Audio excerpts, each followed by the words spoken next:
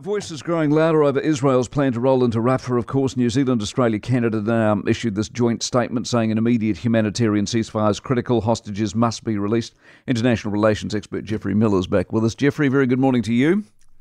Good morning, Mike. Netanyahu is not for turning. No, he seems to be in fantasy land on this one, Mike. He seems to think that the whole of Rafah, 1.5 million Palestinians who are sheltering there, can go to a small village on the coast about 7 k's away. It's just not realistic, and that's why that statement yesterday was just so strong from Christopher Luxon and his two counterparts in Canada and Australia. What about the voices like America? Are they forceful enough, or do they walk a bit of a tightrope of their own? They do walk a tightrope. I think the strategy is a bit different from Joe Biden.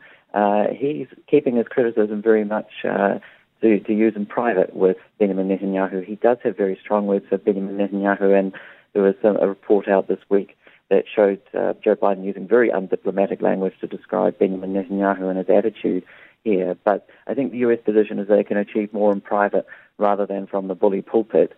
The New Zealand position increasingly seems to be to take those strong words and use them in public, and that seems to be what Australia, Canada, and many other countries, by the way. David Cameron had some very strong words as well on all of this too.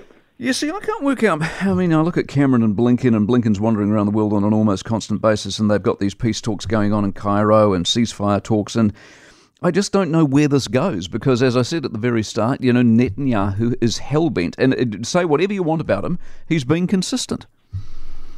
He certainly has, not in the way that we want, I think, or most people would want, but he's been impervious to criticism, and the US is incredibly frustrated with this.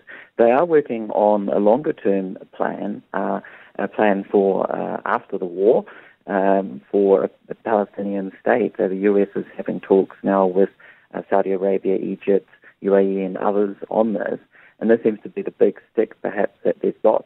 The card they've got in the back pocket to play with Netanyahu is this longer-term peace plan, which would include a timeline to a Palestinian state. That was a report that came out overnight from the Washington Post. So, there do seem to be things going on behind the scenes.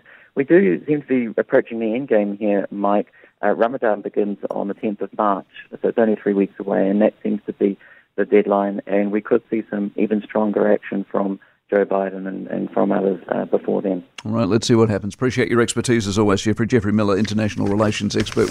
For more from Early Edition with Kate Hawkesby, listen live to News Talk ZB from 5 a.m. weekdays or follow the podcast on iHeartRadio.